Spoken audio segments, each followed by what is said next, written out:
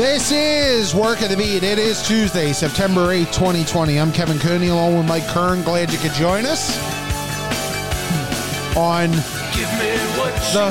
unofficial start of fall. A lot of schools going back today. A lot of people. Summer is unofficially over. Still got about 3 weeks left in it officially, but summer unofficially over. Happy first day of indoor dining in Philadelphia. That starts today, and a lot going on, Michael. Yeah, I actually ate indoors today for the second time in 3 days in Bucks County. Well, one was down in Maryland. I don't know. I know places, I won't mention names, but I know places that were open but were not adhering to the what they should be adhering to. Mm-hmm. And look, politics aside, I don't care what your politics are. Do what you're supposed to do. If you don't believe you're supposed to wear a mask, or you don't believe you're supposed to keep social distance, then don't go out where people are trying to do that. Yeah. If you're going to the shore, or you're just not everybody's going to do it. I get it. But just don't make this worse than it has to be in case it does get worse in the fall, and whatever. Well, and that's the thing. It's like we're almost at a point where, we're almost at that point where, okay, it's going to start ticking back up again because you're going to be entering that fall cold and flu season pretty soon. And so I think caution is the better part here. The caution is still the better way, even with stuff opening up. Did you see some of the pictures over the weekend? No, it wasn't good. No, it wasn't good. What do people think? Look, if you don't believe there's a pandemic, or you believe this is a Democratic hoax, or you believe it's a radical hoax, or whatever words you want to put onto it, mm-hmm. I mean, really, this is how you're just going to say, I'm going to go out and have a party with 300 people because I don't care. I mean, whatever. I'm past that point. It's been 6 months. You're not going to change it. I'm not going to change it. Maybe they're right. Maybe I'm wrong. There's 180,000 people dead. So I don't know. And they were all old people. They were going to die anyway. I love that. I love when people say that. They're old, they're going to die. Well, if you were old, would you want somebody saying that about you, Well, I find it funny, Kevin, that if you have athletes not competing in tournaments, the number one women's seed in the world is not going to compete in the French Open, where she's the defending champ, because she's afraid. Yeah. So is she wrong? Is it wrong that people at games are walking around with masks on? Is it wrong that some NFL players and some college players are taking themselves out? Are they the idiots? I don't know. I'm just saying, if it's fake and it's not, somebody thinks it's right. Real. And look, this is going to be a weird winter. Oh, it is. And I just hope it's not as bad as it needs to be. But, we don't know. This is my hope, and I'll say this again at New Year's, because I just hope that next summer we're not going through. We're going to be going through something. But let's hope that it's not nearly as bad as it is now. I agree. have a friend who's going to Myrtle Beach next week because he canceled he pushed back his week from like May, and he can't push it back again apparently, which I think is stupid anyway. And I'm sure Myrtle Beach is pretty close to normal, right, in terms of what they're doing, whether that's right or wrong. And I was thinking, like, if my wife wasn't working and he had asked us to go, I don't know what I would have done. I don't know. Well, today is a choose your own adventure kind of show because we don't have a guest. We're obviously, with the Labor Day holiday and everybody kind of getting onto a normal schedule. We don't have a guest today, so it's just Mike and I. We're going to go talk a little bit about what happened with the Flyers at some point, I'm sure. We'll talk about the Phillies, who got a split in New York, but now face 9 games in the next 7 days. Which could determine their season, by the way, whether they're going to make the playoffs or not. But we're also going to make this a little bit focused. We know that the next time we talk to you on Friday with, by the way, Ray Didinger is scheduled to be our guest on Friday. We will be in officially into the NFL season. So we're going to go over some prop bets on teams over-unders, some different things going on in the NFL. I'm going to throw to Mike and just get his snap judgment on that. In fact, that may be our first thing we do, because we know that, look, football begins this week, and it hasn't been a normal preseason by any stretch of the imagination, because there hasn't been any preseason games, and there hasn't been the usual chatter. But it is here. And, Mike, let's start with the Eagles news from the weekend. Jason Peters changed his mind and is going back to left tackle. How isn't it an improvement? And are you surprised that he decided to cave in without getting that contract extension or the contract alteration he wanted? I almost don't care. And I don't mean that in the sense that I don't care. But I almost don't. It's getting to the point where some of the stuff we're talking about is so stupid and so whatever words you want to put in on it. You know, I don't care if Jason Peters wants to play right guard, left tackle, if he thinks he's being underpaid, whatever. You know, at some point, can we just get out and play football? I mean, you know, look, he's earned the right. He's going to the Hall of Fame. But you sign with the team. Okay, yes, you signed to play right guard. But you must have known in the back of your head somewhere there was a chance you could play left tackle. Mm-hmm. Because the guy that had playing left tackle, they didn't know if he was going to be ready. They didn't know what. If he was good, yeah. So, you know, like it would almost be like if they asked, I don't know, pick a guy, you know, like maybe they're starting cornerback and then they had 3 safeties go down and you said to them, now you got to play safety. Well, I want more money. I mean, you know, I think, and this is what I think people just get sick of. And here's Jason Peters. And look, what the guy's done for Philadelphia, he's going to go down as one of the all-time Eagles. But, you know, he didn't have one team that wanted him 3 months ago to play any position. Yeah. The Eagles give him, I don't know if he got a good contract, a bad contract. I don't know. But given what he's been, it was a decent contract. I mean, he's been. You go play left tackle. If the team says, hey, we need you to play left tackle because we're afraid Carson Wentz is going to get his butt handed to him, and you play left tackle. The one thing I would say is, and I've heard this on some people profess this on, you know, you can only have so many moving parts in your offensive line. Right. Because there was talk of moving Lane Johnson to the left tackle. You know, and at some point, maybe it would have just been better to leave Peters at right guard, where maybe he wouldn't take as much. You know, he played 91% of plays last year. Apparently, that's what the number they keep giving out. But you would know, and I know, you know, he might go hobbling out of the first game. The Redskins have a pretty good defensive line, and they just added that guy, you know, who might have been the best player in the draft. Yeah. So, you know, we'll see. I mean, Chase Young. Yeah, I just think this whole thing has been weird. You know, I'm not going to move unless, and we never really heard it from him. No, it was the old floated out by the team. Yeah, I'm just sick of it, Kevin. I really am. I'm just like, guys, you know, and I know now Zach Ertz is going to go through a prolonged contract thing, and that's not about him switching positions. That's just about him getting paid. And I just find it hard. The Eagles are going to lose some of these guys at some point, I guess. Maybe not. Maybe they can sign them all. You know, maybe they trade Goddard and keep Ertz. I don't know. Ertz is going to make a lot of money. Yeah. That also excused the other news of the weekend coming out of the Eagles, which was the final cuts and specifically the end of the Sidney Jones and Rasul Douglas era as Eagles. Both let go. Douglas picked up by Carolina. Sidney Jones has not been picked up by anybody yet, which not concludes, I shouldn't say that, but Derek Barnett is still around and Nate Gerry is still around. But one of the worst drafts in Eagle history, where you had Douglas, you had Jones, you had Mac Hollins, you had Donnell Pumphrey, Sheldon Gibson, and Elijah Qualls, and all of them are gone just 3 years later. I mean, Joe Douglas was in charge of that draft, Mike, and obviously they won a Super Bowl since then. Yeah. But even the Barnett, I mean, Nate Gerry's turned into a solid, at least special teamer. But Derek Barnett even has been a little bit questionable, and Jones and Douglas are obviously big disappointments for second and third round picks. You could go down the list of their drafts from probably the last 5 or 6 or 7 years, and the number of really good picks you can come up with might be on one hand.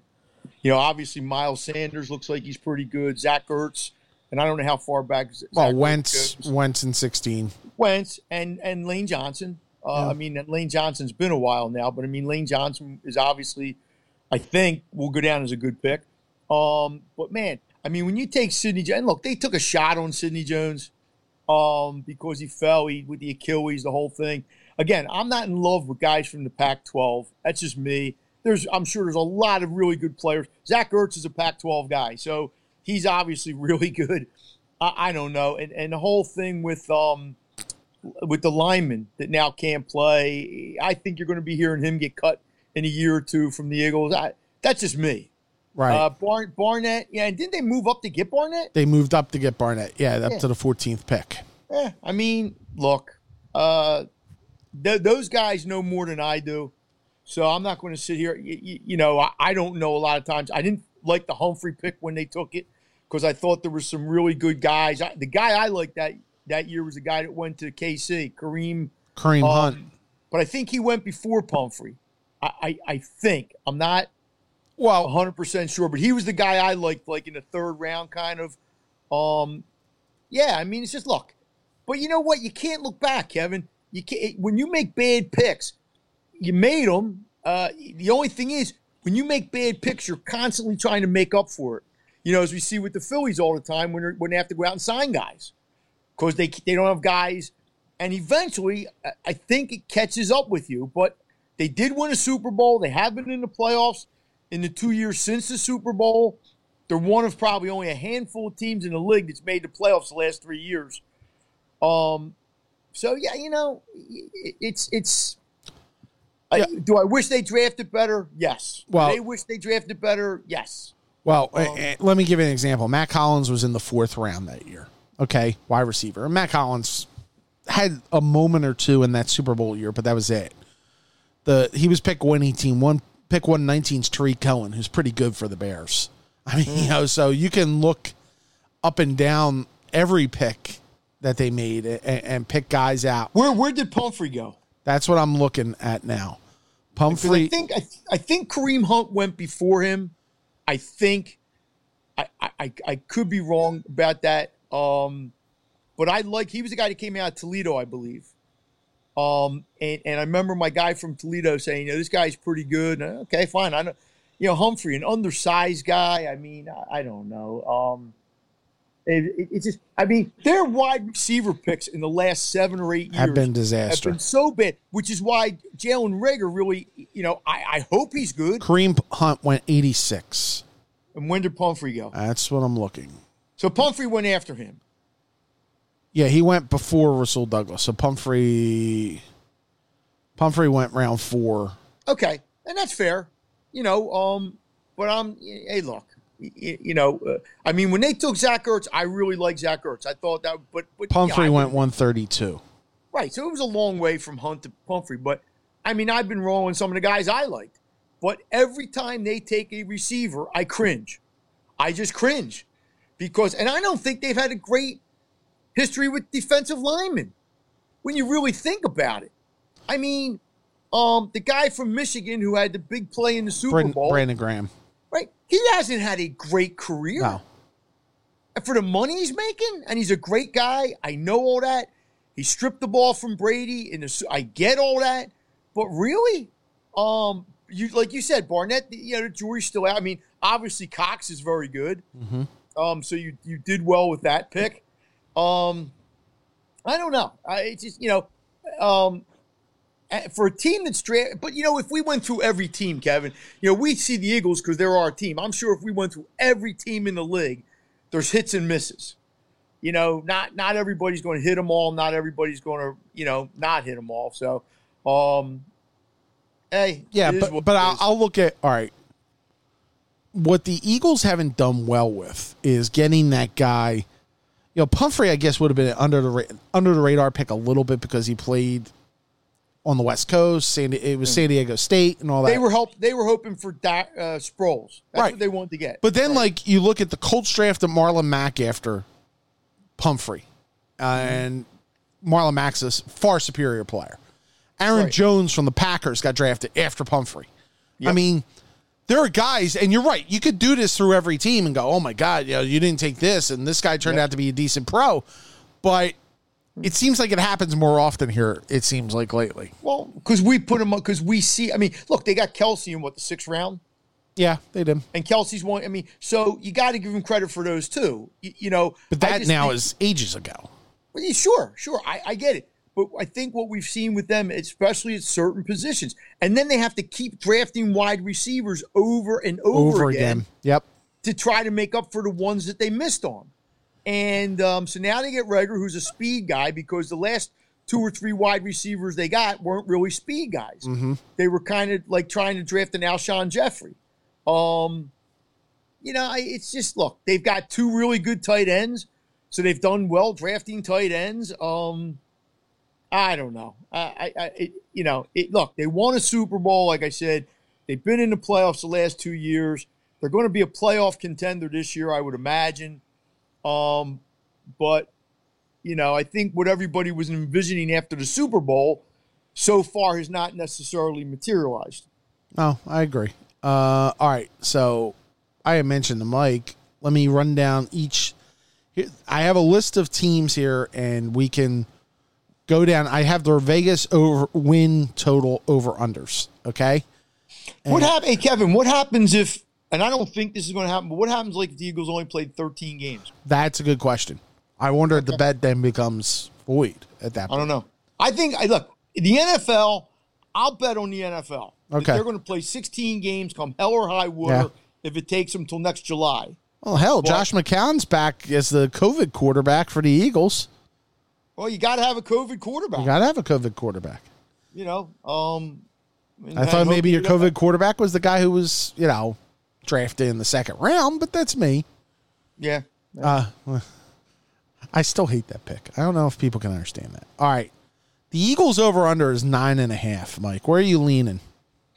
Yeah, I think that's a great number because I would have them around 9 wins, which means, if I'm off a game, they're 10. If I'm off 2 games, again, the whole season comes down to the 2 Cowboy games as far as winning the division, I think. I without having studied their schedule and really got into it, I would probably flip a coin and go under. Only because 9 seems like the right number. I would go under. I don't. They're playing a first place schedule. They get to go to San Fran. They get the Rams here, which is not going to be easy. Nobody likes the Rams though either. No, it's funny. I was thinking that West Coast teams coming east usually have a hard time. And it's a 1:00 game, right? Which really makes it difficult. Yep. Now, obviously, you're not going to have the same dynamic with the crowds and all that, but and they'll be coming off an emotional game. Well, not emotional, but they're playing Dallas the week before. So the Eagles are playing Dallas the week before. No. The Rams are playing Dallas. Are playing Dallas, and then the Rams come east to play the Eagles at the Rams. Is that Dallas game? That is the opener of their new building. Yes. Oh well, okay. Which doesn't mean as much because nobody will be in it, but. That's true. I hadn't thought of that. Yeah. So the Eagles over under is 9.5. I would take the under because I think the schedule just tilts a little bit against them. And look, I think there's holes in their defensive line. I think there's holes in their offensive line. I don't know what the running game is going to be like without Miles Sanders. I think you're going to count a lot on Boston Scott early. Is Miles hurt? Miles isn't practiced. I haven't been following as much. I'm sorry. So yeah. Put it this way, Kevin, if they beat Dallas twice, and I'm not saying they will, they could lose to Dallas twice. But if they beat Dallas twice, they have a chance to win 10. Yeah. I don't necessarily think that's going to happen, but the history of that series is they don't split very often. Right. Dallas is 9.5 as well, I should point out. And I would probably, I would flip a coin. I would take Dallas to just barely get. I think that those numbers on both teams. I think Dallas is a better about team. What they should be. Yeah, I think Dallas is the better team. I think Dallas. The one area that it works for Dallas, it's Dallas's. I'm trying to think of the way to phrase this. I think Dallas's depth is better. I think their coaching situation is not as good as what the Eagles have. Well, they look. It's no team has repeated in this division in 15 years. All right. So I'll just go with that, and I think it's going to be them two, both around 9 or 10 wins in that area, and one of them's going to obviously win the division, and the other might get in as a wild card, maybe. Tough opening for the Cowboys. First 3 weeks are the Rams on the road, at the Falcons at home, and then at Seattle. So for whatever Wait a minute, you said the Rams on the road, but then they're home against the Falcons. No, but I thought you said the Rams coming here. Oh, and the Rams come here week 2? Yeah, Rams are here week 2. They're at the Falcons week 2? No, they're playing the Falcons at home week 2, and then they're at Seattle week 3. Oh, the Falcons aren't very good. Or at least they're not projected to be very good. Right. What was their opening game again? The Rams. Yeah, they could beat the Rams. Who knows? Kevin, we don't know. No. That's the thing. I mean, who knows? The Rams could win that game 30-3, and be all. But like you said, there's not going to be anybody in their building. Anybody who tells me they have a clue, really, as to what's going on, except maybe for a few teams, I think you're just kidding yourself. I remember the most critical game, I guess, for the Eagles and Cowboys. They play each other Sunday, December 27th in Dallas. That'll probably decide the division, you would think. Well, let's hope it. Let's hope it. I mean, yeah, those games usually. Was that the next to last game or the last? That's game? the next to last game. Yeah, I mean, look, it always means something, and it's interesting because you get this big argument all the time on national TV: who's better, Dak or Wentz? I think they're both pretty even. Yeah. But yeah, I think it's going to be the Eagles and the Cowboys. One of them's going to probably win 9, one's going to win 10. So if you're going to be betting in Vegas on what you think is going to be a half a game, that's not a good enough reason for me. The Giants are 6.5. I mean, it's hard to bet the over on that. Yeah. It just is. I'm not saying they can't win 7, but I would have to lean towards the under there. I kind of agree with you. I think that, Joe Judge is going to have some growing pains in his first year as head coach. Local product. I hope he does well, but the quarterback, you still don't know about their quarterback. Yeah, I'm not a big Daniel Jones guy.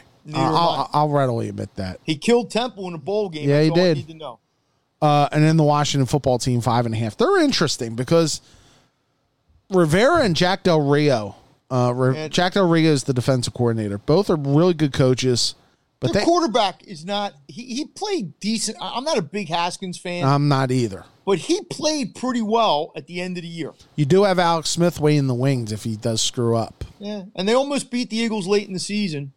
Look, one of those teams – should have beat the Eagles week 1 last year too. Yeah, I mean, I would lean towards the under, but I think one of those two teams is going to make it and if I was going to put my money, I'd probably put my money on the Redskins. And again, it comes down to, the Redskins and the Giants are going to play each other twice. Does one of them sweep? Can one of them beat the Cowboys or the Eagles? Like if you told me the Redskins are going to go 3-3 in the division or the Giants are going to go 3-3 in the division, then you got to bet the over. Yeah, I agree. But I don't know if they can do that. The highest win total, and I'm scanning this as we're talking. No, in the NFC, I was going to say. Oh, San Fran. San Fran, 10.5. Yeah, they're in a tough division because the Cardinals aren't bad. I don't know what the Rams are, but they won 13 games 2 years ago. Seahawks go to the Super Bowl. Seahawks are good. I probably would still lean towards the over.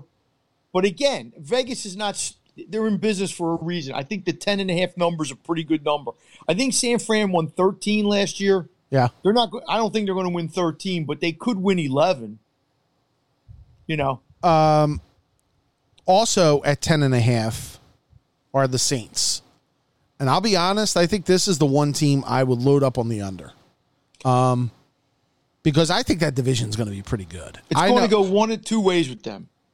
The Saints have had 3 years where they could have maybe got to the Super Bowl. They've had 3 horrific losses in the playoffs. So either it's going to all fall apart and they're going to be like an 8-8 team, or 7-9 team, or the fourth time will be the charm. Just for the sake of my sanity, I will stay with the Saints. Now, I don't know if they're going to go over 10.5, but I'm going to just go with the Saints. It might be Drew Brees' last time. Maybe he's over. Maybe he's done. But I like the coach. I know the coach is an idiot sometimes. People don't like him, but I think he can coach. They won't have the home field advantage that they usually do, though, down there. No. Which could play into it. Any dome team. Seattle, too. I mean, you think about it. Seattle's got a real home advantage that they're not going to have. But, one thing that does help Seattle is, and I'll say it this way, the travel element. Like, it is, for most teams to go to Seattle, it is a haul and a half, and especially that the NFL's not allowing teams from the East Coast to go out on Friday like they usually do. So because of COVID concerns. And so I think that will benefit the Seahawks, that by the time these guys land, if they're coming, let's say, I think the Eagles go to San Fran. But Seattle comes. Is that the same way when the Rams come here then? It might be. I'm just saying. I mean, this whole NFL thing, by the way, where you're not going to have equity and who has people, and it's a joke, right? And Roger Goodell should, the NFL has always preached parity. Parity, right? That's the one thing they stand for, and yet now it's while everybody's on their own. Well, let's be honest. It's only going to, but let's be honest. It's only going to affect really two teams. Only two teams are going to open the doors and say, "Come on in, everybody." And that's Dallas and Houston. But you don't think other teams are going to have people? I don't think so. No. You think they're the only two? I think they're the only two that are going to do it at a significant number. Yes. Okay. You may have like 7,000 people or something. It might be a light number. Might be a Temple football crowd. Yeah, it's still. I don't know. To me, you should just make a league-wide rule. Nobody has people, and the rules should be the same for everybody. But again, that's not for me to say. The Buccaneers are interesting, but they have the same over-under number as the Eagles at 9.5. I would probably go over just because. I'm not saying they're going to win the Super Bowl. I'm not saying they're getting to the Super Bowl, but I think they're going to be a very interesting team because of the coach. I like the coach. I don't know what the quarterback's got, but he's obviously out to try to prove something. I don't think Gronk is going to be the Gronk of 4 years ago, but he's going to help. They seem like they're really fortifying their offense, and their defense was already pretty good. And I think the Bucks could win that division. I think the Bucks will win that division. Well, then the 9.5. Then 9 easy. For me. If you were asking me right now of all the teams you've just mentioned, and I haven't looked at all the teams, I might go heavy on the Bucks. Yeah. But them again, though. And I would go heavy against the Saints because I think the Saints are due for a slide back. That could be true, but I like I said, I don't. The Saints haven't. I mean, the Bucks haven't been in the playoffs in so damn long. But I think people are getting a little carried away with them, but for all the right reasons. I'm not, But again, the one thing that makes me worried about about the Bucks rather is I think that division's better than everybody's giving them credit for. I do think Atlanta's going to play a factor in this. Well, Carolina's going to stink. Carolina's going to stink. So even if the Falcons, I'll tell you what, I wouldn't want to play Carolina second half of the year once Matty gets his kind of crew together. Yeah, but the Carolina, it's the coach's first year. The whole thing's a first year. It's just, I'm sure they'll have a moment here or there, but they're not going to win probably more than 6 games. Decent quarterback.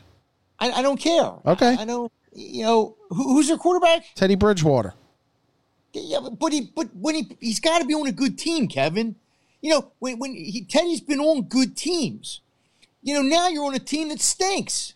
Okay. I mean, if you take McCaffrey away, they stink. So, let's see what Teddy does now. With a first-year coach, and I love Matt. Don't get me wrong, but I mean, it's a whole new thing. And plus, they're going to play the Bucks twice. They're going to play the Saints twice. And they'll play the Falcons twice, yeah. I still think the Falcons are like a 500 team, but they haven't been crap since the Super Bowl year, and that seems like it was 5 years ago. And I love Matt Ryan, but I just see them as being that they're always that 8-8 kind of team. Yeah, they're number 7.5 right now. So yeah, well, they could get to 8, but I'm trying to think of 8 other interesting teams in here in the NFC, and they have the Bears at 8.5. I think that's a little high, given that they're going with Trubisky.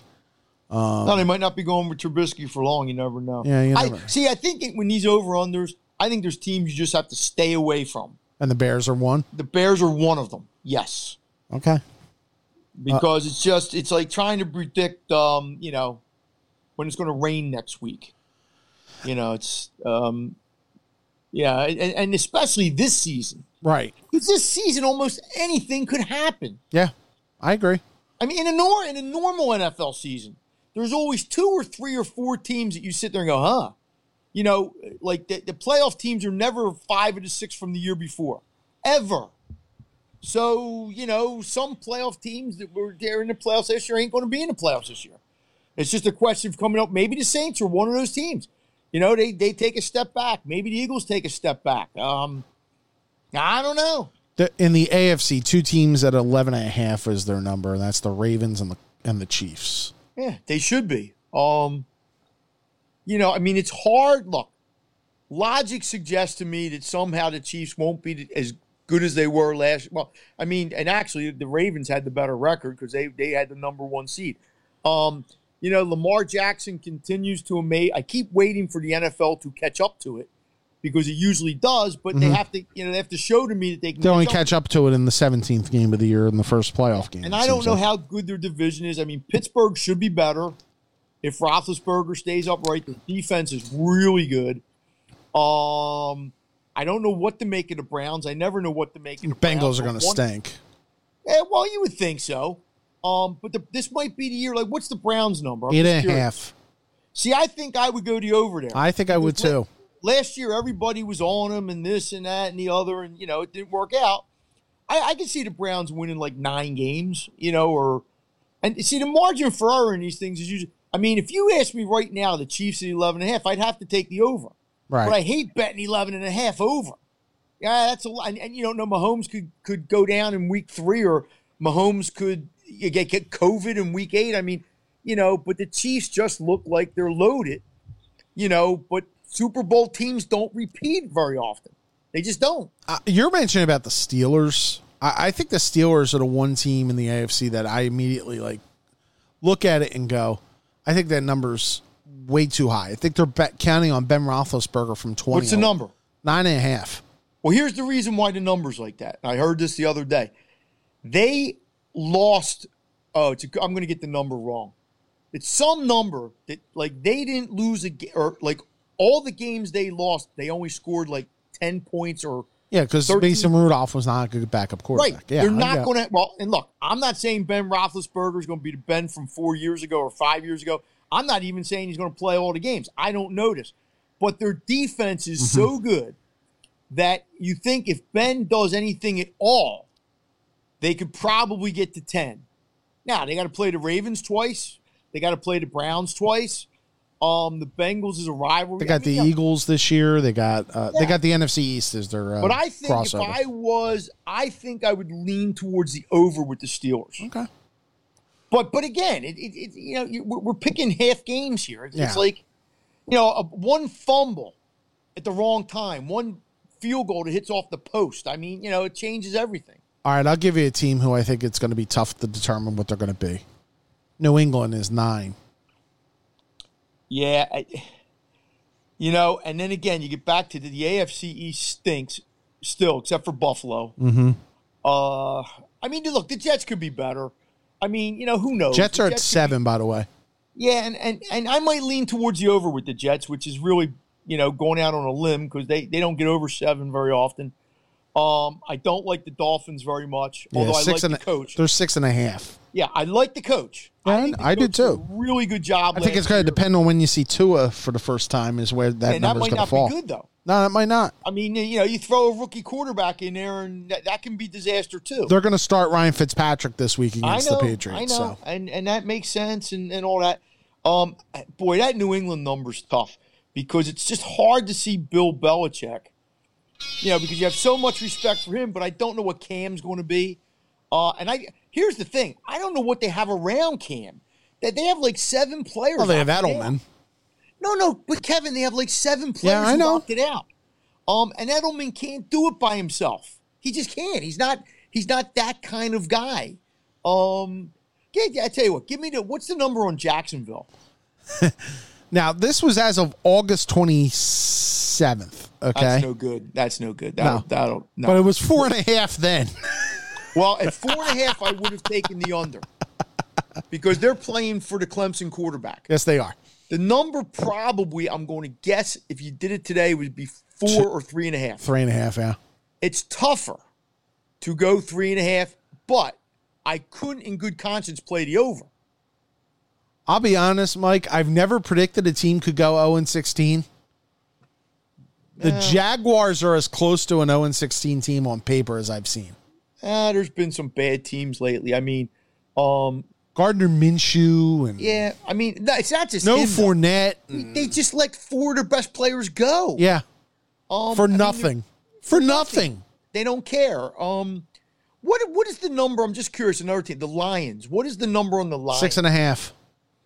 See, I think they're an interesting team because I don't think much of the Lions. I never do. But, Stafford's back. He was out a lot last year. Stafford could almost sometimes get you to 6 wins by himself. Mm-hmm. 6.5 is a low number, relatively. I know the division might be decent with the Vikes in the pack and maybe the Bears.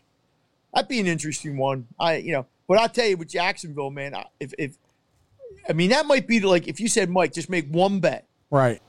That might be the bet.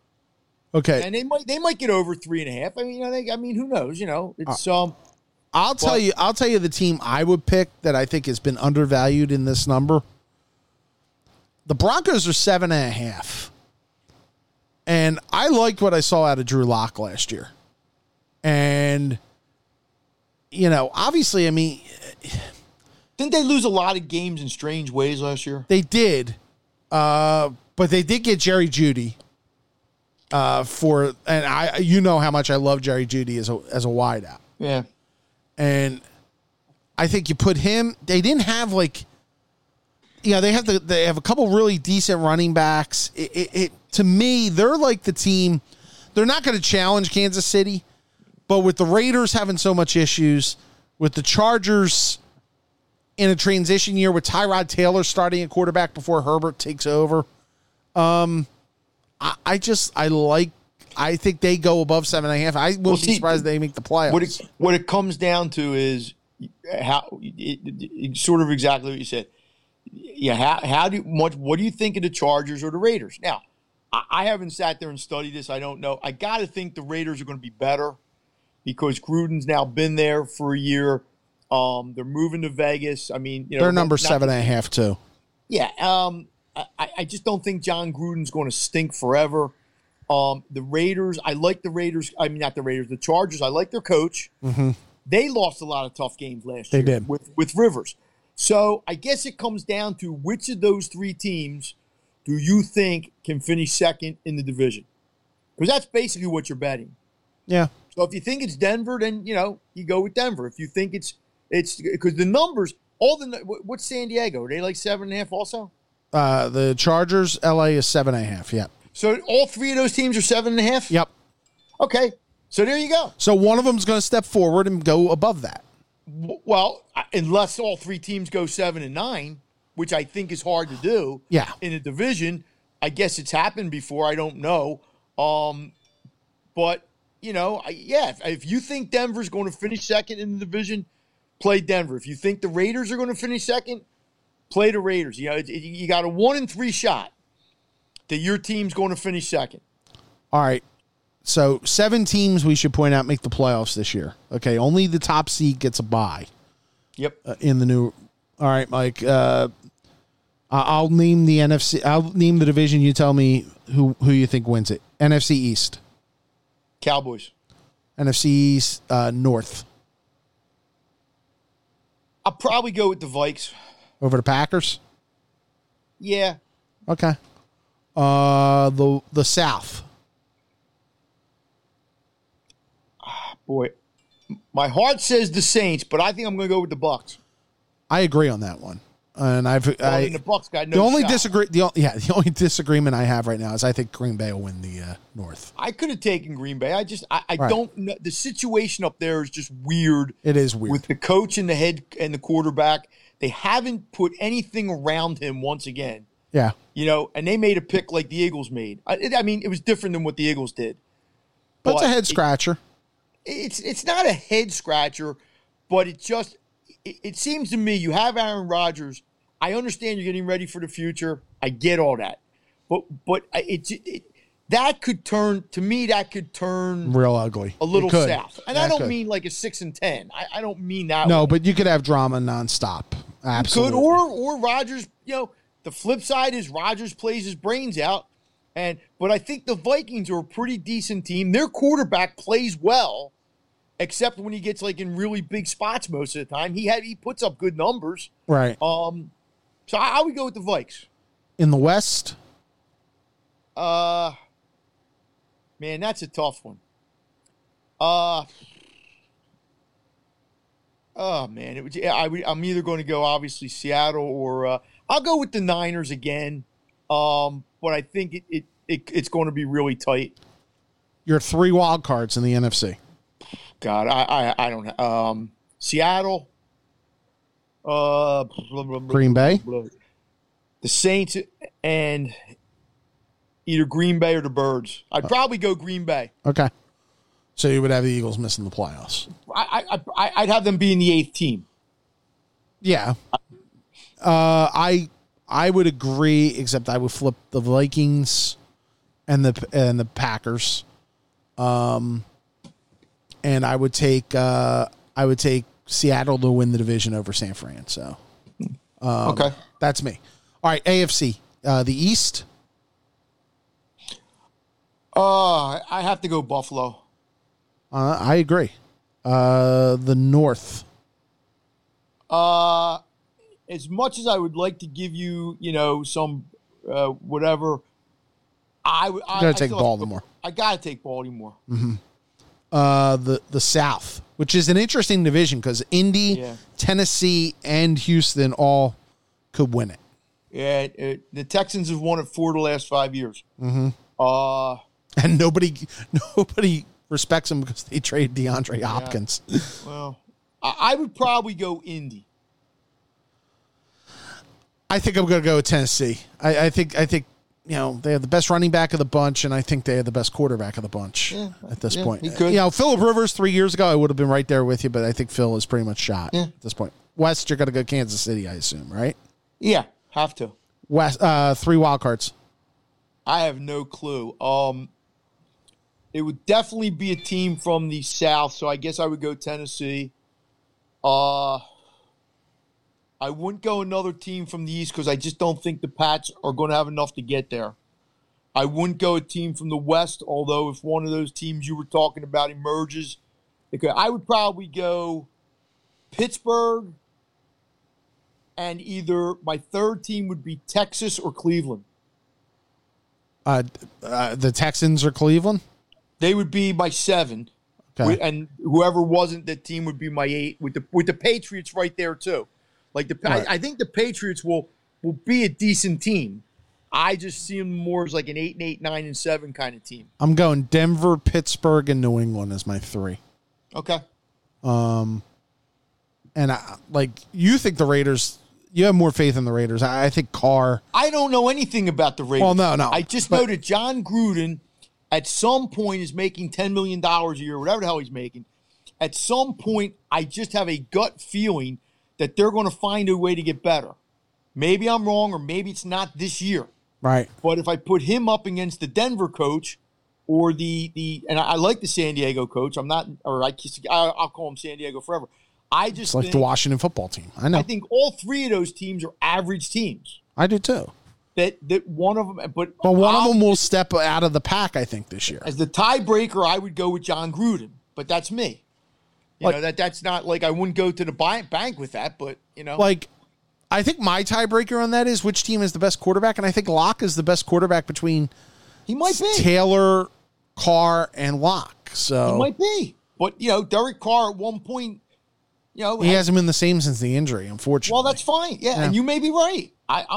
But they have to show me. So they have to prove it to me. All right. So who's in the bowl and who wins it? Oh, Christ, Kevin. Why are you asking questions? I mean, I just might as well get it on the record. It's either going, I would say either Kansas City or Baltimore, but that's too easy. It's too easy to say that. Andy Reid's in a position he's never been in before.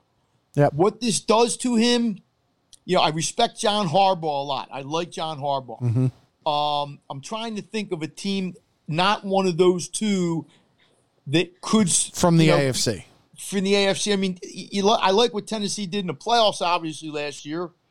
I think getting that number 1 seed is going to be huge. But it was huge last year, and getting the 1 and 2 or 2 seed was huge last year. It's just hard for me to go against Kansas City, but for no other reason, I'll take Baltimore. I don't know, just to have a different team. And in the NFC?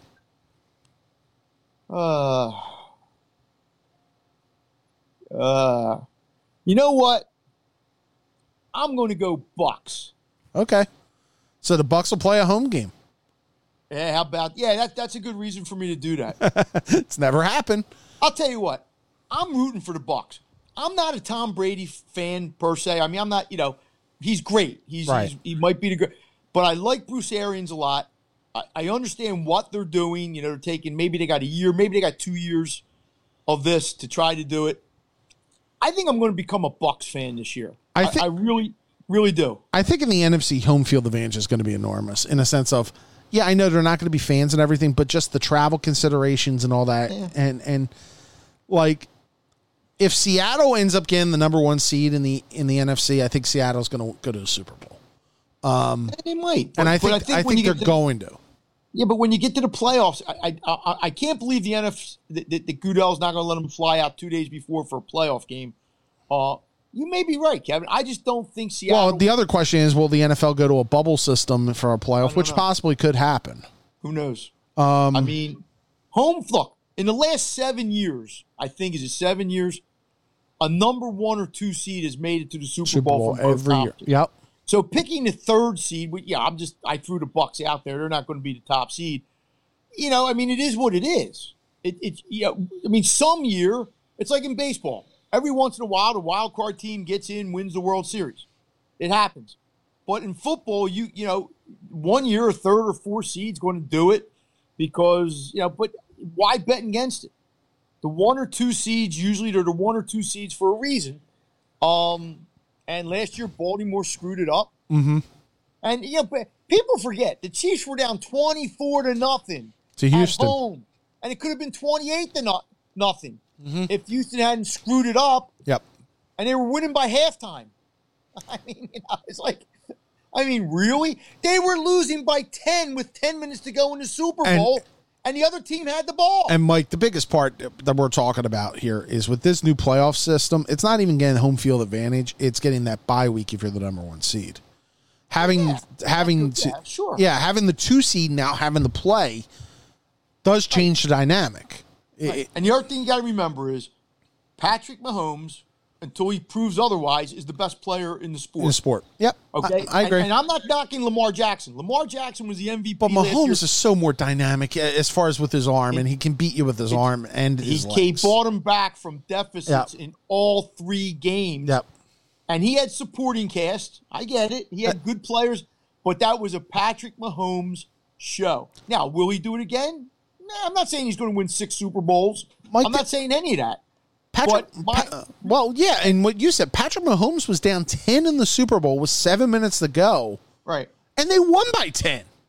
Right. Well, the 3rd and 15 pass was the whole game. Yeah, it was. It was the whole game. Mm-hmm. They decided to go for it on 3rd and 15 downfield.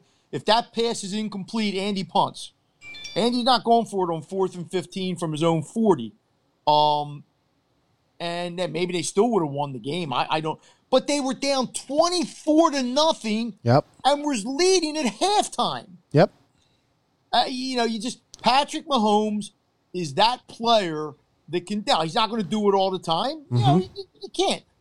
Can Lamar Jackson do things like that? Yes, but I think Lamar Jackson's better when his team's ahead and he can use his running ability more. I agree. I'm trying to think of other. I think Garoppolo's a really good quarterback. I'm not sure he's not in Patrick Mahomes' category. Then you have an Aaron Rodgers who used to be like that. You have a Roethlisberger that used to have moments like that. You have Drew Brees who has moments like that. Yep. They're getting older. And, of course, you have the guy in Tampa who's had more moments than like anybody. Than anybody. But he's 43 years old. I think that's going to be the most fascinating storyline. And it may turn into a dud. You know, Tom may show he doesn't have a lot left. They go 9-7, 8-8. Who knows? Yeah. But I just think it's going to be fascinating to follow that story the whole year. And like I said, I like Seattle, and I'll take Kansas City. And I think, you know what? I think Seattle wins it. I don't know why, but I think that I think it's time we acknowledge that Russell Wilson is an elite quarterback and on his way to Canton. And I think this is the year it gets proven. Yeah, I don't think it's ever been a question of Russell Wilson. Well, it's a question of... The question sometimes has been the supporting cast. Hasn't. But he did win a Super Bowl and should have won another with a not necessarily great supporting cast. I mean, they had good players, don't get me wrong. Well, they had the wide receiver that the Eagles should have got last year. And that was 6 years ago. I mean, you know, it's been a while. I don't worry about Russell Wilson ever in big spots. Seattle could certainly get there. I mean, look, they're going to play San Francisco twice. You know, I think they beat San Francisco once last year. And they almost beat them that second game. They came within a yard of getting in the end zone, or San Francisco wouldn't have been the top seed. You know, Green Bay might have got to the Super Bowl last year. So, yeah, I mean, there's no reason not to like Seattle. Right. I could easily go with Seattle. You know, it's going to be, look, the NFL, we all think we're experts. And then there's always one team that comes from somewhere that nobody had. Yeah. 3 years ago was the Eagles. Right. But they were the one seed, though. Yeah. I mean, you know, maybe we didn't think they were going to be the one seed. But, I mean, last year, who had Tennessee doing what they did the second half of the year? And that's why the NFL is always fascinating, because there's always some story that it just comes out of. That's why I think Cleveland this year is going to be good. New coach. That other coach was a buffoon. Yeah, it's Kevin Stefanski is the coach in Cleveland. I think if Mayfield can grow up a little bit, their whole team has to grow up a little bit. And if Beckham is Beckham, he had a pretty good year last year, even for them not being as good.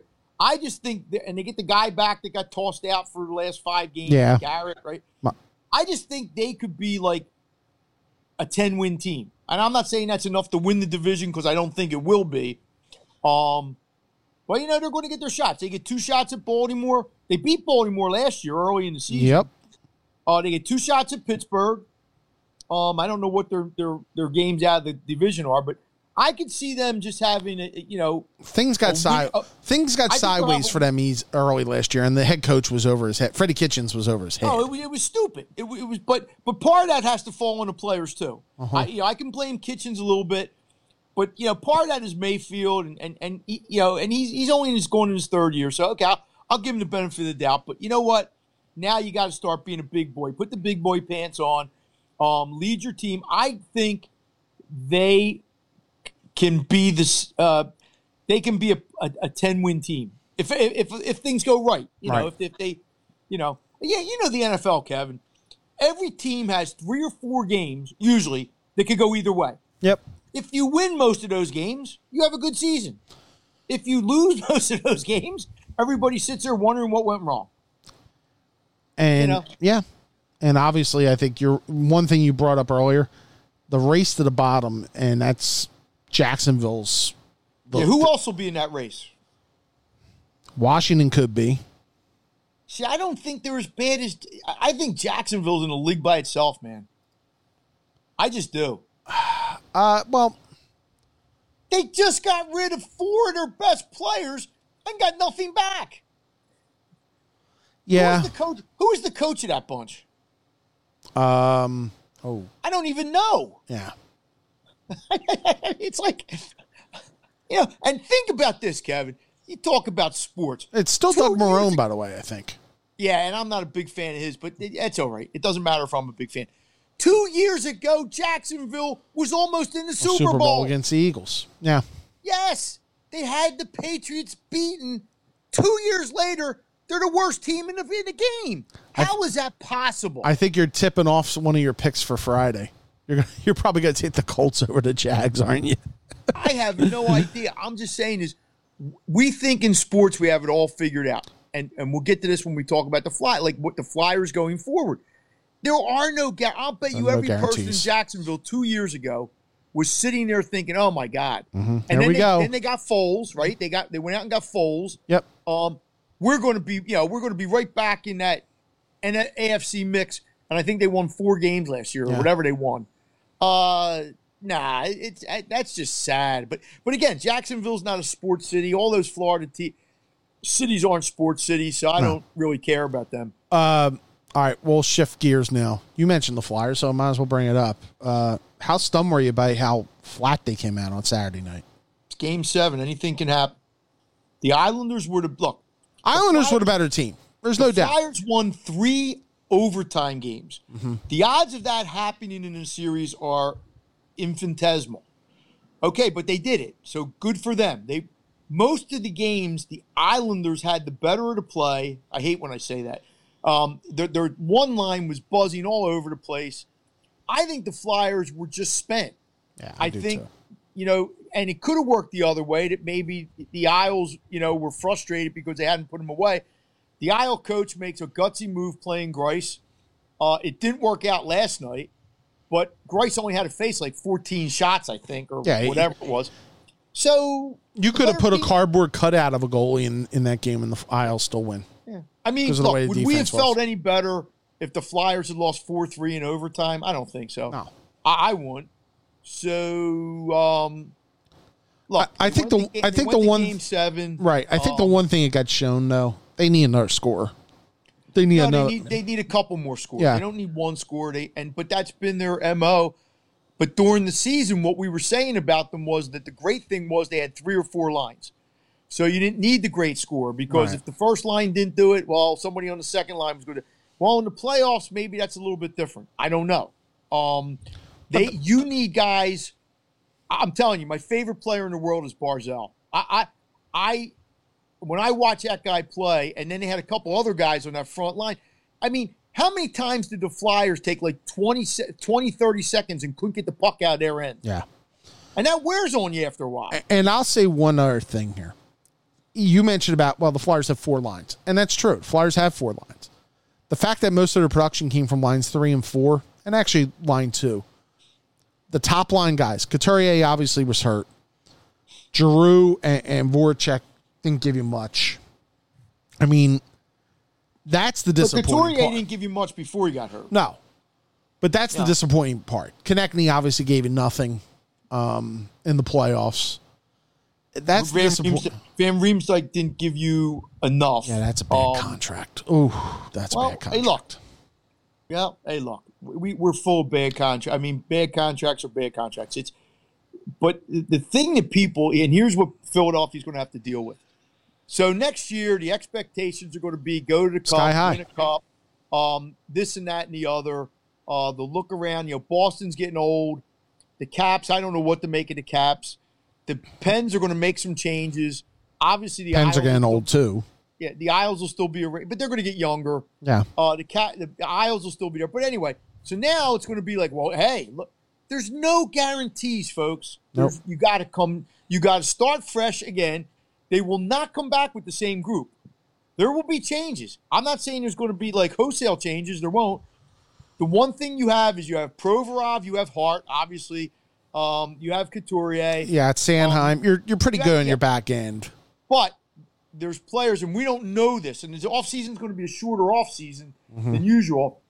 I don't know what the coach is going to go into the general manager and say, hey, we got to get rid of this. Yeah, these 2 guys here, Van Riemsdyk might be one of those guys. Now, how you get rid of him, I don't know. Yeah, and that's the better question. I mean, you can't move Giroux. He's got a no movement deal. You can't move Voracek. You can't. Van Riemsdyk's contract makes it difficult. Right, so you're going to come back with a lot. The problem is you're going to be in a situation next year where the regular season, you won't. It's almost like the Sixers. Yeah, regular season's not going to matter that And much. the Phillies were like that for a little bit. Yeah, the regular season's like, but. And you don't know what the regular season's going to look like either. Yeah, I mean, because hockey's weird. You know, hockey, we've seen so many good teams. I mean, I think this was the 14th or 15th straight year. The number one seed in the East did not advance. Which would have been. Yeah, and even if you want to look at it from when the pause happened, the number one seed in the East was Boston, and they're not going forward either. So. Yeah, but we don't know what would have happened had there not been a pause. Yeah, but Boston had a 10-point lead at that point. Right, we'll never know. I still thought Tampa was the best team. I agree. Even though it's hard to say that when Boston had a 10-point lead on them. And look, Tampa's playing without Stamkos. Yeah. I mean, they just look, but maybe Tampa has that look of a team that just knows. You know what they have the look of? It's like Virginia last year in the NCAA tournament when they got bounced out. We got embarrassed, and we're not letting that happen again. Yep. Right. Now, I don't know. Look, the team from the West might be up to that. I mean, the Isles aren't dead. I think the Isles will win a couple games, but I still think Tampa looks like the best team. But there's no guarantees, folks, with the Flyers, like next year or the year after. Nope, I agree. I remember when Oklahoma City made the finals the one year with Durant and Westbrook. And Harden. And Harden, and everybody's like, oh, my God. They never got made it back. Yep. In fact, I don't even know if they might have got to one Western Conference final. Yeah, they lost it, and they lost to Golden State after having a 3-1 lead. 3-1 lead, okay. That was after they traded Harden, right? Harden wasn't on that team. Yeah, and that was Durant's last year.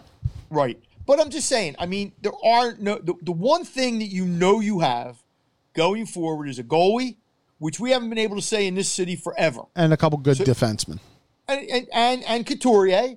Yeah, and some front line. Yeah, they got pieces. They just need to fill it around. What this team needs is one or two guys like a Stamkos. I'm not saying you're not going to have two Stamkoses on your team, probably. But you need guys like that you can or you need guys like the Isles have where you have like 4 or 5 of those guys. Well, there's one guy out there that maybe traded this offseason that I would love to see the Flyers pick up, and I don't know how you do it, and that's Johnny Gaudreau from Calgary. Okay, so tell me how you do it. I mean, I don't know. You can't tell me the Eagles need to go out and get. But Johnny Gaudreau is going to be on the trade block because Calgary is breaking it up. Okay? But what do you give them? Well, maybe that's where JVR lands. I don't know. No, see, you're playing talk radio. No. Here you go. No, I know. No. I know You would have to package one of your. My own opinion is you would have to package one of your defensemen, one of the young defensemen that you like, and I'm not saying Provorov, but maybe like Phil Myers or something. How good is this guy? Good, because I don't follow it. He would be the Flyers' best goal scorer. Okay, because I heard a couple years ago, my friend kept telling me they had to get Stamkos when he was a free agent or something.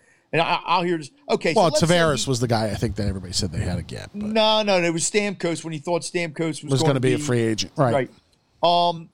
Okay, so let's say Calgary comes to you and says, okay, we'll give you, and they give you a couple names. And I don't have the cap numbers here that can match it up. Yeah, well, neither do I. But what if I would say you would have to package one of your elite back end guys. Might be a Sanheim. And but what if they say Provorov? I can't do that. Well, what you're doing, Kevin, what fans do. I understand. We'll give you our second best defenseman. We'll give you our second best second line guy or whatever, and take Van Riemsdyk's contract from us. And Calgary's going to look at you and say, "Hey, but the reason." So you're saying that all right? I know what you're saying, that you might have to give Provorov up to maybe. Yeah, I don't. I'm not saying Provorov, but I'm saying you may have to give something you don't want to give up. You can't just say to another team, here's 3 guys that we like, but we're not in love with. Give us your best guy. No, I get. I know. Work that way. Now you're not. You may have to give up somebody like Morgan Frost, who's like their top guy in the minors. And I guess then it depends how much you think of Morgan Frost. Yeah, exactly. I don't know. Is Morgan Frost like this guy? Morgan Frost, I haven't seen Morgan Frost. I've been told Morgan Frost is pretty good. But I mean, he's not established like this. It's kind of like every baseball trade where everybody talks about prospects, and prospects are great until you actually get them in your building. Is Morgan Frost 5 years from now projected to be like this guy in Edmonton? In Calgary, you mean? Calgary. I keep saying Edmonton. I'm sorry. No. Okay, No, but you make the trade. No, but if you're a team like Calgary and you may need Calgary's looking at getting younger and plugging multiple holes. Fine, but what I'm saying is if you give them your top prospect, yeah, maybe then they don't ask for Provorov. Maybe not. Maybe they ask for Myers, somebody less. Maybe Sanheim. They take a Van Riemsdyk off you. I don't know this, but I'm saying to me it was the old thing when the Phillies were debating where to give up J.A. Happ or the guy who's Don Brown.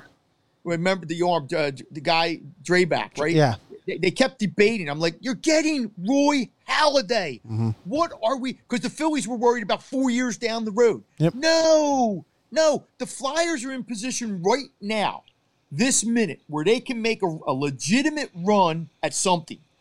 So if you got to give up some guy who might help you 4 years from now and might be really good 4 years from now to get a guy who's really good now, what are you debating? Especially when you consider it's been 45 years since you last won one. So I don't care if it's been 15 years since you last won one. At some point, a prospect is a prospect. Now, look, if somebody had given up Sidney Crosby when Sidney Crosby was a prospect, yeah, you look stupid. Is Morgan Frost guaranteed Sidney Crosby? No, he's not. So that's. I'm not even asking. I'm just asking, is he as good as the guy they're getting from Calgary? And if the answer is probably not, then, or even if the answer is he could be, you make the trade. Yeah, I agree. And then you deal with it. But what I'm saying is, other than that, if I was the Flyers, and I don't know anything about anything, I'd rather keep Provorov and get rid of the guy in the minors. That's me, though. Before we get to the Phillies, there was one Sixer item yesterday. It was a conversation that came up that apparently Chris Paul could be on the move from Oklahoma City as they try to juggle things around. And the Sixers were mentioned as a potential landing spot. Would you have interest in Chris Paul? I think Chris Paul is one of the best point guard / leaders in the league. But he's also 34, 35. Yep. So you would be getting him for maybe a couple years.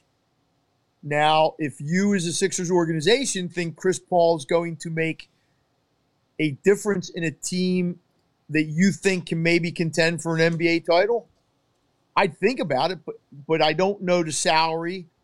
I don't know what you'd have to give up. I mean, what would OKC be looking for?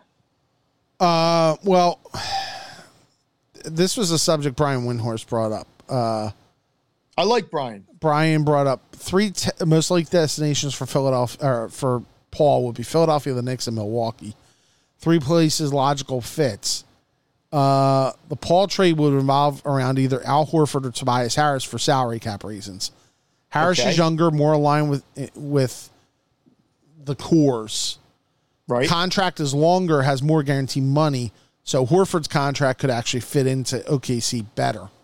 I mean, look. How old is Chris Paul? 35? 35, I think. Okay, so, I mean, legitimately, he's got maybe 2 good years left. I'm just saying. Perhaps, yeah. Okay, now, I love Chris Paul. I mean, I think he's never won anything. Yeah, he is never 35. Never come close to winning anything.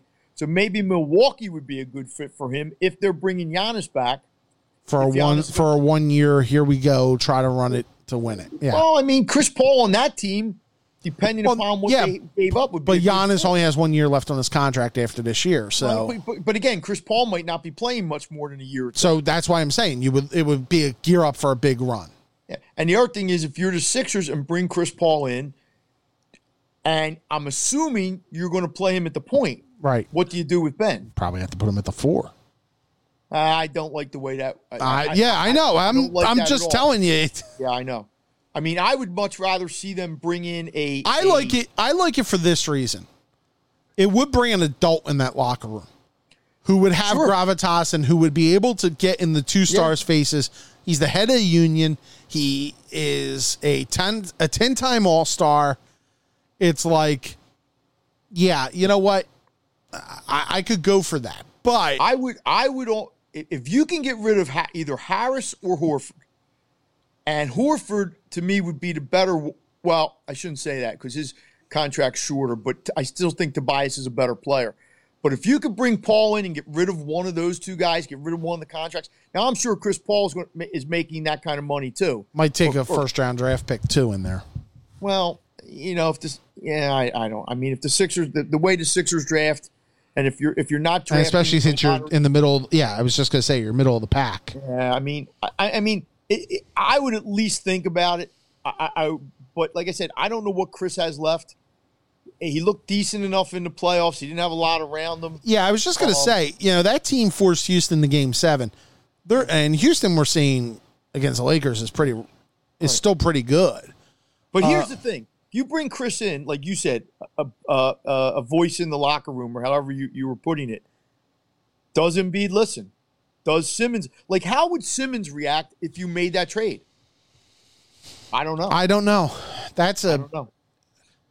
The only thing I would say is that if Ben Simmons bitches about Chris Paul being there with Chris Paul's resume, then I think you learned a lot about Ben Simmons. Well, yeah, that's fine, but that ain't helping your team. It's fine. It may help the next step of decisions that you may have down the road here. Yeah, but I don't care about the net. That to me is that I'm starting over and I'm whatever. All I'm saying is, and they may, like Ben Simmons may come out publicly and say embrace it, and then not be able to embrace it on the court. Because the problem with Ben is, he needs the ball in his hands to be the most effective, and he doesn't shoot. Mm-hmm. That's a bad combo if Chris Paul's on your team, because I want the ball in Chris Paul's hands. Yeah. That's why I'm bringing him here. You were saying about Paul at 35, right? His numbers this year, now granted, it's a little skewed because it's less games and there was the big break in between. His averages, okay? His career averages are 18.5 points and 9.7 assists per game. This year it was 17.6 points a game and 6.7 assists. So he's not that far off on points, but the assists did drop. Well, but that could be a product of their guys. offense. I don't know. But what I'm saying is, now, could Chris Paul play the two? I don't know this. I don't know if he would. I don't know if Chris Paul's a good enough shooter. I don't know if – and see, that's the problem with the Sixers roster as it's presently constructed. You have Tobias Harris miscast. You have Horford miscast. Mm-hmm. And you have Simmons and Embiid, who are two legitimate all-stars who have their flaws. Embiid's being that he's always out of shape, and Simmons that he won't shoot the ball. How you fix that, you better ask Tyronn Lue. Because I don't, Assuming Tyronn Lue is the head coach and here. By the way, why isn't that done? I don't know. Because Tyrone's still coaching? Is that the No, reason? he's not. He's with the Clippers, isn't he? Yeah. Okay. Yeah. Maybe. I mean, is there a rule like that there isn't? No, I don't think there. I don't think there is. I don't know. But to me, if Tyronn Lue is your guy, if you've reached that, and I don't know if they have reached that conclusion, and you get it done. Now Tyrone can't come in here until maybe the Clippers are lifting a trophy 3 weeks from now. I mean, a month from now, or whenever the hell it would be. Yeah. I don't know. But, Finally, let's get to the Phillies. They have a doubleheader on Tuesday night against the Red Sox. They're off on Wednesday, one of those rare Wednesday days off. Why would you play a doubleheader and then have a day off? Because they are flying the play. I think it's mandated, actually, because they're playing so many games in such a short amount of time. I got you. But it just seemed to me that maybe they could have played Tuesday early and then went. But that's okay. Well, you mean played? Like 1 o'clock Tuesday afternoon. Well, Wednesday afternoon. Wednesday afternoon. I'm sorry. Wednesday afternoon. They could, but I think that maybe that they had I think they had a thing that was already kind of set up. I get it. You need to have a day off so many days. I get it. After a 2-2 weekend in New York, and they play 7 games against the Marlins in 5 days this weekend. Now, granted, a couple of those games are going to be 7-inning games. I personally think this is the season right here. This week tells you if they're going to make the playoffs or not. Agree or disagree? I don't like if you're telling me if they go 3-4 this weekend, they're not making the playoffs. I would disagree with you. Right. Is that what you're saying? No, I'm saying if you go 5-2, you're going to make the playoffs. If you go 2-5, odds are you're probably not. Kevin, there's any stretch in the season of when you're playing 60 games, if you go 5-2, it's a really good sign. If you go to, I mean, when they won 9 of 10 games. But this is also the team that they have really struggled against the last 3 years. Well, yeah. I mean, and the Marlins. Yeah, I mean, is it important that you go down there and try to win more than you lose? Sure, but that's every game now. When you have 24 games left or whatever you have, is important. And you're playing doubleheaders with a, bullpen that is better but still isn't great. They're hitting the ball. I mean, the weekend's probably more important to the Marlins. Because the Marlins have to make up a little ground. So, I mean, the Marlins could sit there and go, hey, if we go 5-2, we'd be right back in this thing. The Phillies, we should say, start today, 2 games back of the Braves for the division. I think they're going to make the playoffs. I just think they're hitting the ball well enough there, even though Harper's been in a slump and Realmuto hasn't really been hit, but they're hitting the ball well enough. I think they have enough starting pitching, despite what happened yesterday and what happened with Nola. I just think they're going to make the playoffs. Whether they're going to be the division champ or not, or the first wild card out of their division, or if they're going to be one of those 7 or 8 teams, I don't know. I think at this point now, if they don't make the playoffs, it will be disappointing. Yeah, I think that. Which could hasten your GM's career. They right now are in 5th place in the NL. If you look at it, they're the 2nd place team in the NL East. But if you stack it up 1 through 8, Phillies would be 5 right now. They're a couple games ahead of the Cardinals, and they would be matched up against the Padres in what will be an interesting. How do the playoffs work, Kevin? 8 plays 1. 8 plays 1, 7 plays 2. 3 plays 6, 4 plays 5. Did they go did the 3 second place teams that get in, are they automatically seeded 4, 5, and 6? That's what it seems like according to these brackets. Okay, that I'm looking at. Okay. And so the Phillies could technically be 3rd in their division, but have the 6th or the 5th best record, and they would still get seeded 7th. 7th or 8th, yeah. Okay. I just trying to make sense. Padres I don't care who they play. And the format, we should point out to people, the format is 2 out of 3 at the home site of, as of now, the home site of the team who is the higher seed. I feel the same way about the Phillies as I felt about the Flyers. They haven't been in it in so long. Just getting in for this team is important because it's been almost a decade. With the Flyers, it hadn't been a decade, but it had been almost a decade since they won a playoff series. I don't. And look, hey, if you get into a playoffs and you're throwing Nola and Wheeler, and I don't know if they'd be able to do that, especially in a 2 or 3. Yeah, I agree. Right, but they might have to win the last game. I don't know if they're going to be able to set their rotation up. I just don't know how that's going to work. But if you can throw, and I'll tell you right now, if I was Girardi, I'd throw Wheeler 1 and Nola 2, but that's me. Not because of what happened Saturday or Sunday with Nola. I just think Wheeler's been more consistent. I agree. And who your third starter is, I mean, I don't know. I guess it would be Arrieta or Eflin, right? Right. But probably Eflin, I would assume. If you send Nola and Wheeler out there, you have a good chance of splitting the first 2 games. I think. Yeah, absolutely. Oh, I just was getting a text from somebody. I apologize. The 2 wild cards in the National League right now, by the way, the Marlins are in the 8th spot.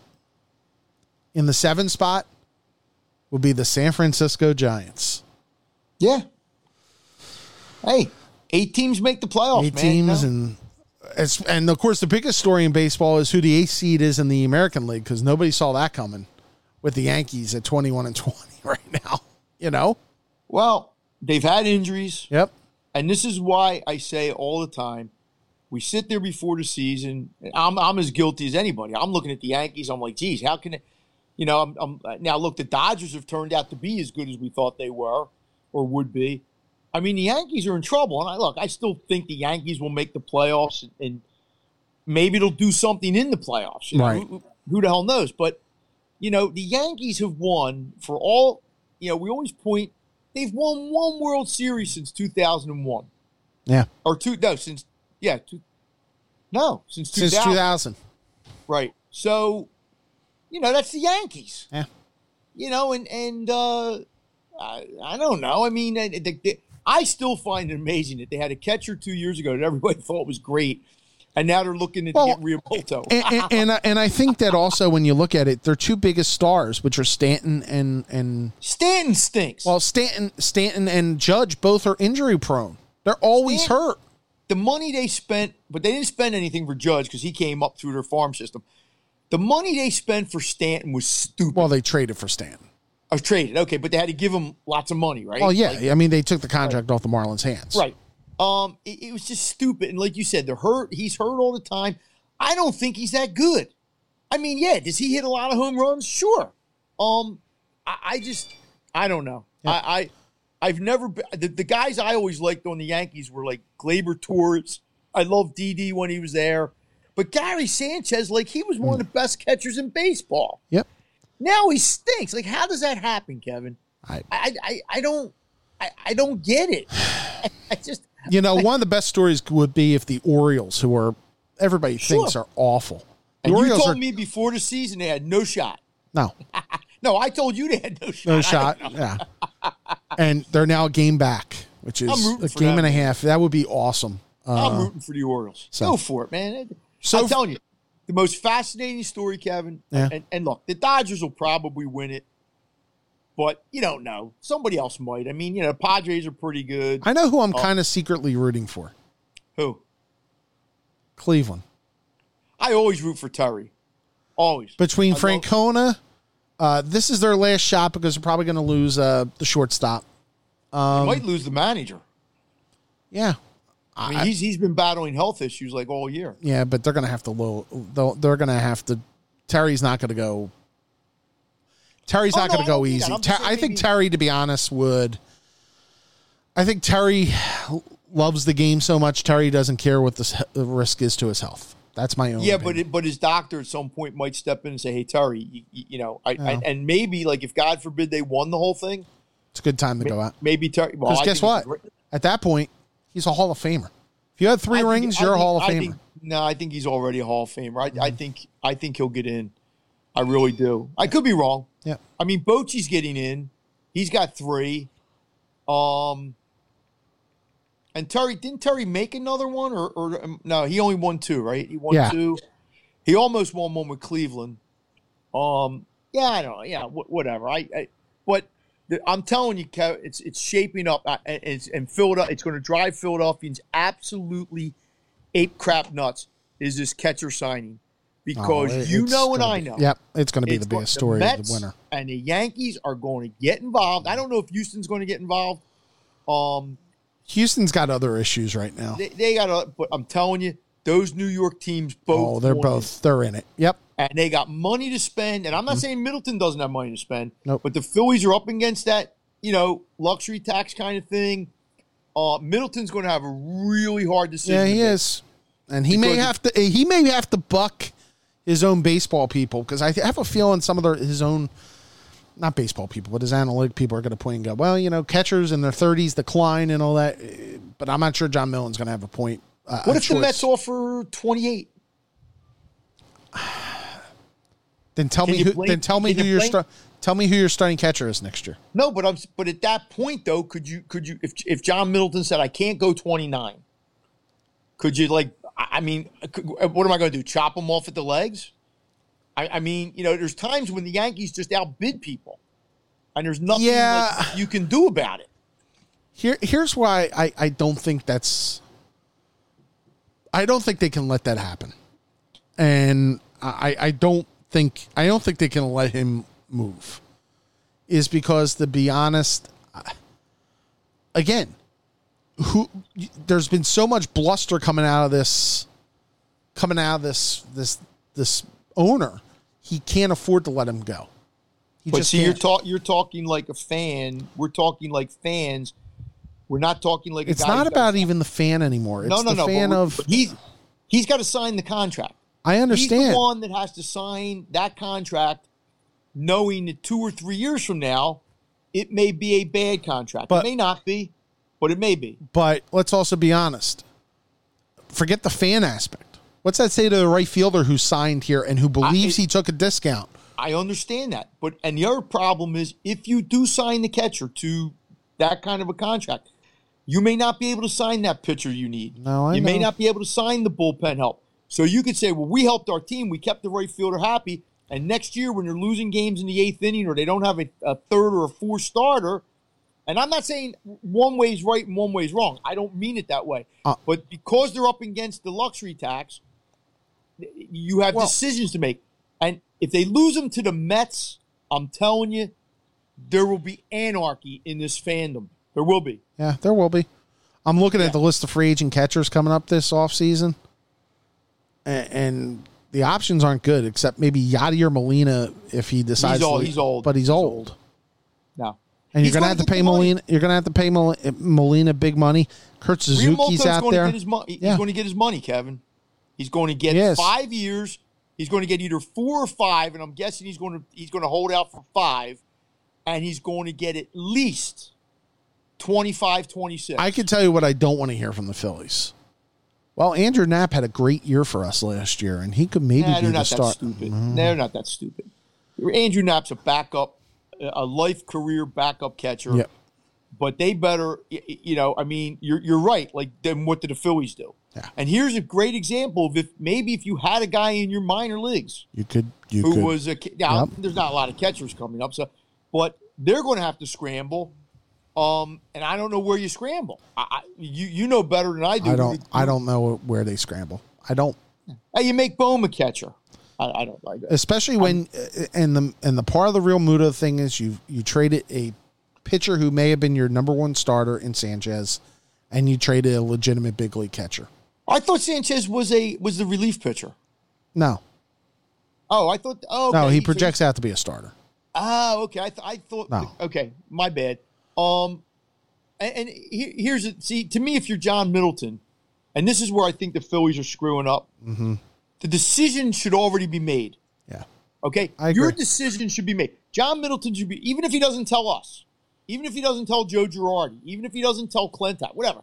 That decision has to be made right now. I'm signing Realmuto. I'm outbidding the Mets. If it costs me $30 million a year, whatever it costs, I'm signing him. Or the flip side of it, I'm not going that high. No, I agree. I'm not going past 23 or 22 or whatever number he has in his head, because then I think you should be letting your general manager know we're probably not getting this guy back. Yep. You better start looking out for other options. Yep.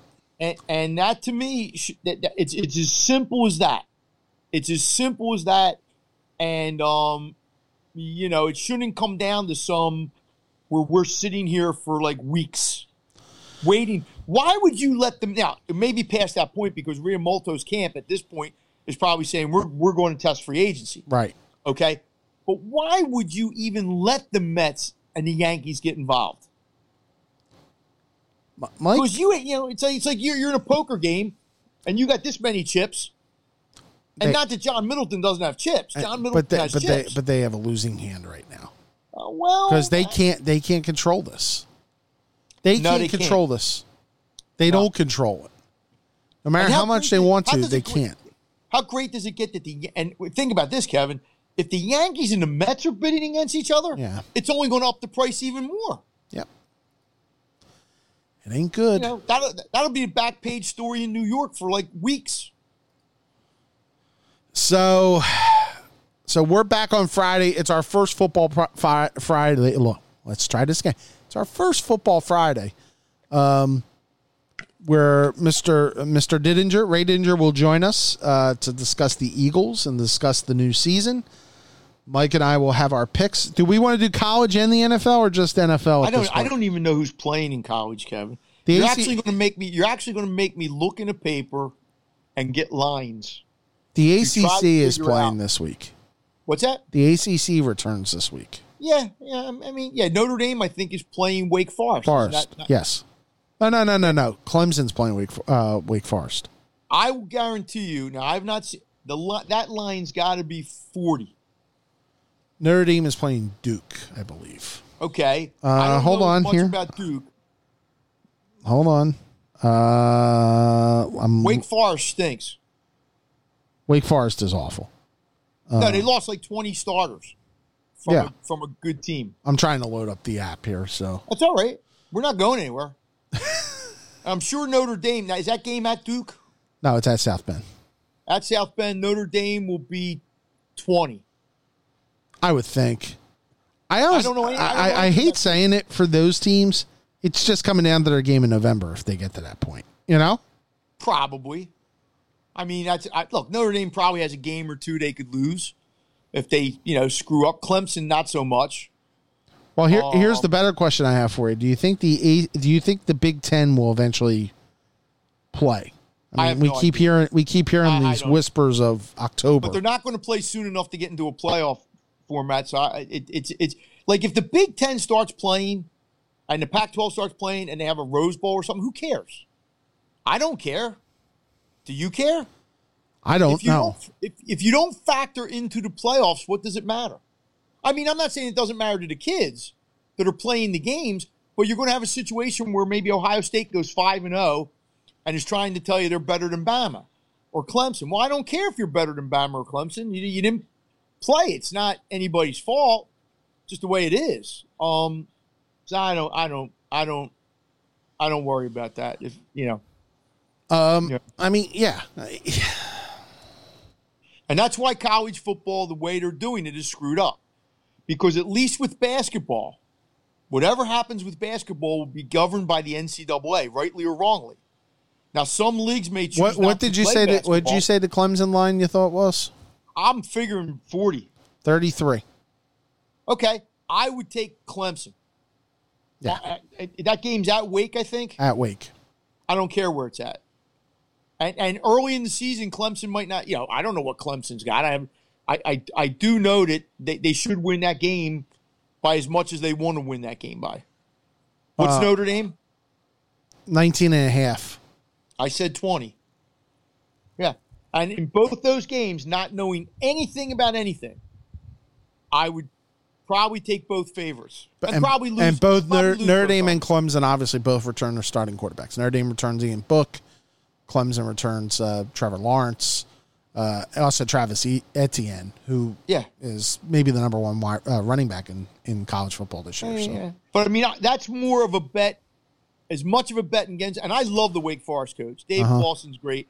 But they lost a whole lot. Because I remember Dean Kennefick was telling me that he really thought Villanova had a chance to beat them. They were supposed to play, I think, in sometime in September. And Dean really said that this was the year that they would have a chance to beat a 1A team only because Wake had lost so much. And college football is going to be weird. And usually at this time of year is weird anyway. But I'm looking at the lines that I see for week 2 here. North Carolina on the road, 20.5 over Syracuse. Well, North Carolina is supposed to be pretty good. Yeah, they're 18th in the country. Syracuse was pretty good 2 years ago. I remember the coach did a really good job. Yeah. Oklahoma State and Tulsa was supposed to be this weekend. That's been postponed. Yeah. Iowa State and Louisiana. Iowa State's a 10-point favorite. Miami's 14 over UAB. Those are the standout games. Florida State 12 over Georgia Tech. Kevin, to be honest, I haven't studied any of this. Yeah. I haven't. My mind has not been on college football whatsoever, which is so foreign to my DNA. And I don't know when I'm going to get into it. I mean, I'll get into it. But it's just everything this year is so, off kilter. It's like the way I feel about baseball. I watch it, I pay attention to it. But it's not, I'm having trouble getting into the playoffs. It's, I don't know. Yeah. All right. So Friday again, Ray Dinger will join us. And obviously, we'll talk we'll give our first line, I guess, of NFL picks. What's the Eagles line? 6.5. Wow. So, see, me, Mr. Teaser that I am, I could tease that down to where all the Eagles have to do is win. If you really think the Eagles are going to win. I'm thinking we should put a wager on this year's picks. No. Well, whatever. Whatever makes you feel happy. Winner buys the other spouse and like if I win. But see, then you're making me put too much thought into it. So I'd rather just do it for fun. Okay. We even if Ralph's was involved. Yeah, but we can go to Ralph's and just buck up. Okay. It's because if I start taking it seriously, it's going to ruin my whole digestive system. Because then I'm really going to sit there and start thinking, Jesus, is Notre Dame going to cover the 12 or, yeah, I mean, the Eagles should not probably lose this game, and they've beaten Washington, like they've owned Washington recently, right? Yeah. And it seems like they open every year with Washington. Yeah, it does. And the fact that it scares me a little probably means the Eagles will win comfortably. But I could just see this. I can see this a trap game. And I mean, I don't know how the Washington football team is going to play for its new coach who is sick and getting treated for cancer. I would imagine the Washington's defense is probably going to be pretty good. I don't know how good the offense is going. They just got rid of Peterson and the other running back. He's in trouble, right? Guy. Yeah. Whatever. Yeah. So I don't. Guys, I mean, this is a game. Look, if the Eagles want to be serious, they can't lose this game. No, I agree. But somebody's going to lose. Dallas or the Eagles, somebody's going to lose to the Giants or the Redskins at some point. Mm-hmm. So you just hope it's not you. Exactly. And what is the Thursday game? It's the Texans and the Chiefs. At Chiefs? At Chiefs. Chiefs roll. Yeah, I agree. Oh, I mean, who knows? Maybe they're giddy because they're getting their... But there's not going to be any fans in, right? Nope. Very limited. Very limited. It's so hard to gauge what these games are going to be like with no people because football is as much as any sport. It's emotion. Oh, my God. I mean, it's... Well, I was watching the Navy BYU game last night in Annapolis, and nobody was there. Not even the middies, and it was not even the Navy football team. Apparently, yeah, and it was tough. Oh, their option didn't look very good. No. Yeah, but they always said first year quarterback though. Malcolm Perry's gone, so yeah, he was really good. He was really good. So they're going to have a long year in Annapolis. I remember the thing that the Temple coaches always said about when you played at Navy or an Army was when you played them the first game, you had a fighting chance because you had all training camp to practice study them. Or if you had a bye week the week before you played them. The funny part was BYU didn't agree to the game until 3 weeks ago. Yeah. Yeah, and doesn't BYU play Air Force all the time? Or is that still so they're not playing Air Force this year, I don't think. Right, but I'm saying they're coming back east and playing Army. They're playing like a band. They lost 10 of their 12 games because of the postponements. Because they're an independent. So they're coming back east to play Army in 2 weeks at Mikey Stadium. And then they're playing like a lot of Texas San Antonios and that, what is it? South Alabama's been popular. So or North Alabama. Is that the one that fired their coach this week? I don't know. I said, I haven't really been paying as much attention as I should. All I know is this will be the year where like BYO will go 10-0 and then say we should be in the playoffs. Exactly. Like, you played the Road Runners of Texas San Antonio. Sorry. So hey, you got to play. Look, everything is out. Everything's out of whack, man. Yeah. It's I thought the Notre Dame Clemson game was going to be big anyway. It's enormous because I thought Notre Dame could get to that game with either one loss or no losses. And I obviously thought Clemson could get there. Now it's almost even bigger. Yeah. Because it could determine your ace. And is Notre Dame and Clemson's half of the league or? I think they're doing it. I don't think there's a technical. Oh, okay. But they are going to have an ACC championship game, I'm assuming. Yeah, they are. It's strange. Notre Dame up until they play Clemson. It's Duke, South Florida, at Wake, Florida State at home, which could be tough, Louisville at home, Pitt on the road. I think Louisville's actually supposed to be decent. Yeah. Pitt on the road, Georgia Tech on the road, and then Clemson at home. Yeah, and Pitt sometimes gives them trouble. Yeah. But yeah, I mean, look, for college football's sake, if Notre Dame, an unbeaten Notre Dame is hosting an unbeaten Clemson on the first week in November, yep, it'll be special. But here's the kicker, Kevin. There'll be nobody in the stands. Exactly. That's hard for me to fathom. It really is. It just, I know it's the reality of the world we live in and everything. But boy, it just, to see that scene on Saturdays where, you see 60, 80,000 nuts, wow. You want to talk about what's going to be an interesting sight? December 5th, Syracuse at Notre Dame in South Bend. A December game in South Bend ought to be because. What if Notre? So then that's usually the week when the ACC title game would be. Yeah, it's the following week. It's either 12-12 or 12-19. Now let me ask you a question: is Army playing Navy this year? Yes. Here? That I can look up. Because I'm just wondering, would they play that game in front of like almost no people? I mean, that whole game is made on those people. Yeah. That's a big revenue game for their whole. But forget the revenue. I'm just talking about those cadets and those midshipmen being in that stadium. I mean, it's a big revenue. Still listed as Philadelphia. December 12th. December 12th. Yeah, see, I mean, that could be huge because I don't know where we're going to be as a world on December 12th. But, that Philadelphia must make scads of money off that game. And I'm just saying I just can't imagine them playing that game with like 5,000 people in the stadium or yeah, they're still listed as Lincoln Financial Field. Yeah, maybe they would just like let the middies and cadets in. Yeah, maybe. Boy, that's man. And I still think the basketball, I'm telling you right now, I really think the basketball, first of all, it's not going to start until January, at least. And I think you may see bubble situations. You may. So, all right. Thank you, Mr. Kern. We will talk to each other on Friday. Try to get some better sleep tonight. Yeah, it was not a good night's sleeping for me last night. So that's never good. No. All right. We will see you on Friday. Ray Dininger will be our guest.